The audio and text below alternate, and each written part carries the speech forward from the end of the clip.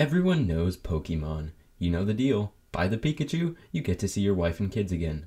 You've got the movies, the merch, the cards, the anime, all beloved by millions of people around the world. And then you have the games. People don't really like the games. Okay, step back. First of all, I'm not a diehard Pokemon fan. Yeah, I loved the TV show and the movies as a kid, and I had a Pokemon Go phase that lasted far longer than it should have. But, as for the games, I've played, let me check the official numbers here.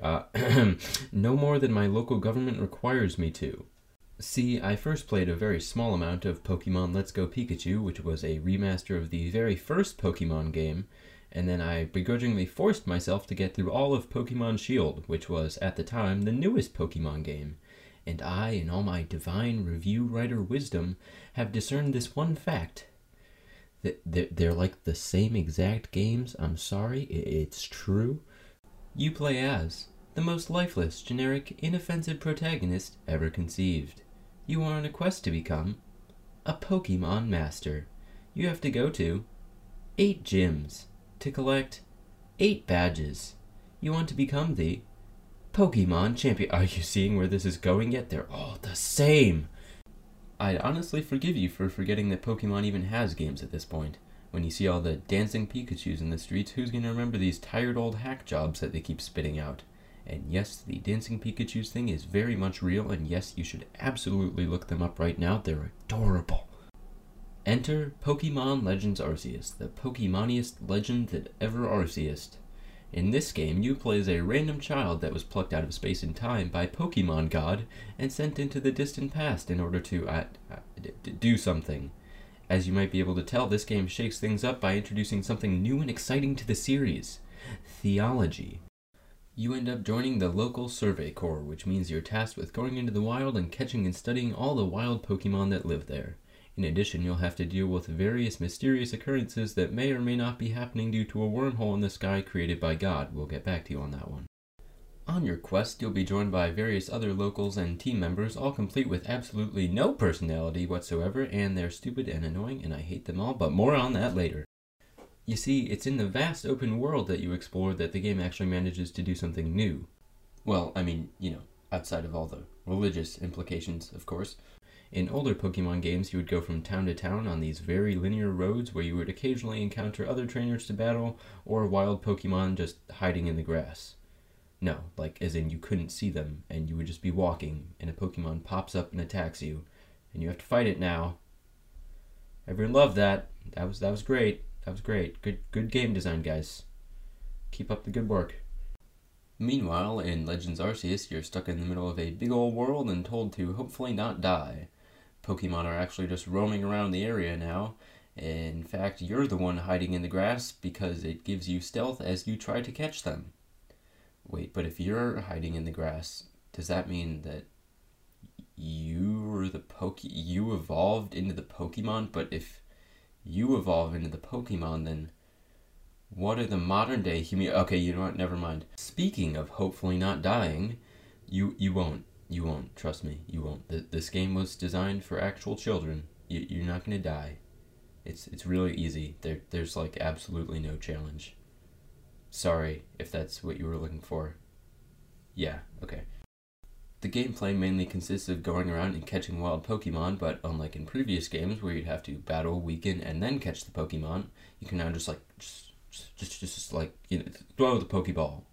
Throw. You can't see me. I'm doing a throwing motion. That's what I was doing there. Just whack it in the face. Just point, step, throw. Okay, never mind.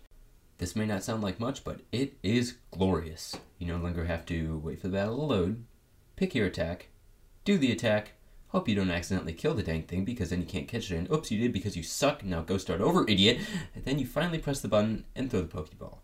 This new method is way faster and more efficient, and it is much appreciated. There's arguably more strategy involved now, since you have to hide, then wait for the perfect opportunity to throw, and then pray to God you don't miss. And if you do, you can choose to either battle it or run as far as your stubby little legs will carry you. Some Pokemon are completely docile in your presence, while others will attack you on sight, which can be off-putting when that cute little fuzzball you found wandering around turns out to be hell-bent on electrocuting you. It's actually a little strange that the Pokemon Company would make a game where their lovable little mascots are just like, the enemy, kill or be killed, scum. Actually, many times during the story, characters will tell you that, quote, Pokemon are terrifying creatures, to which I reply, no sir, that is a Bulbasaur. It's hard to explain if you haven't played any other Pokemon games, but here's the thing. This gameplay is actually fun, enjoyable, engaging. It's not, I guess I have to keep playing this because it costs $60 and I'm too cheap to waste more money for another 3 months, like you might expect.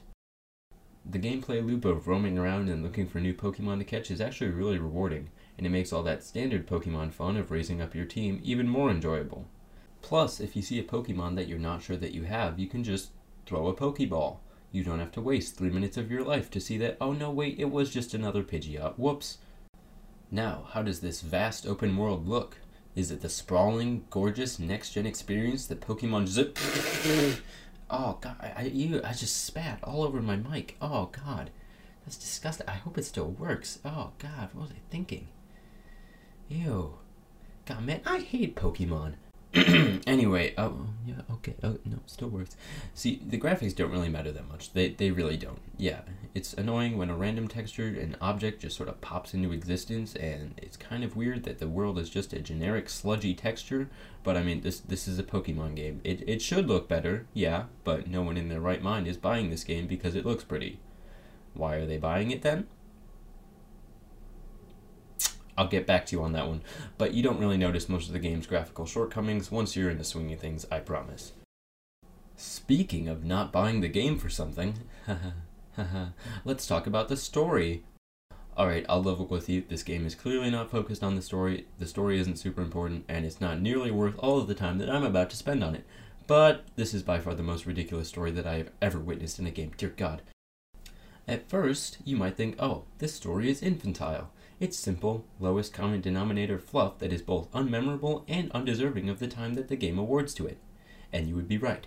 But on the other hand, this is a complex and challenging story about the dangers of imperialism and the impact of outsiders on the landscape that they inhabit. I'm not kidding right now. This is actually a plot point in a Pokemon game, and it's actually kind of thought-provoking. I don't know. I had no idea whether I was on the right side of things here. The game would certainly lead you to believe that you are, but I was kind of left to wonder whether the actions of the Survey Corps were actually in the world's best interest.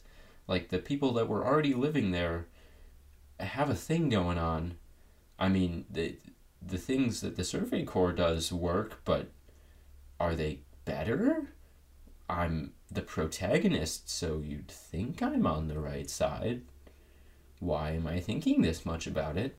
I mean, not that this moral dilemma ever amounted to anything, of course. You know, a character would be like, God, do you think we should be catching all these Pokemon?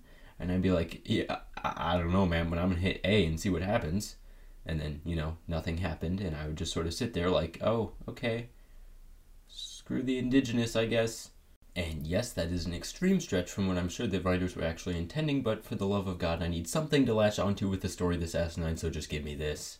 Besides, I've already made plenty of people mad by mentioning both religion and evolution already, so, you know, might as well go for broke.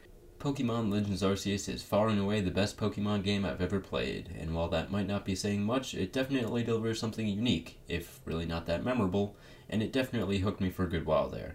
Even if by the time the credits rolled, I was just ready for it to be done. If you really want to get into the series, or are just looking for an actual competent Pokemon experience for once, Legends Arceus is definitely enough to scratch that itch. Like, if you're gonna buy a Pokemon game, buy this one. It's not great, but it still gave me less reasons to hate it than I honestly expected. In all, Pokemon Legends Arceus is just like me. Perfect if you have low expectations. And also just like me, it's best known for being a dirty yellow rat. You know, like Pikachu. I could make self-deprecating jokes all day. This is great. And you know, the graphics are terrible. Which, you know, if you've ever seen what my face looks like,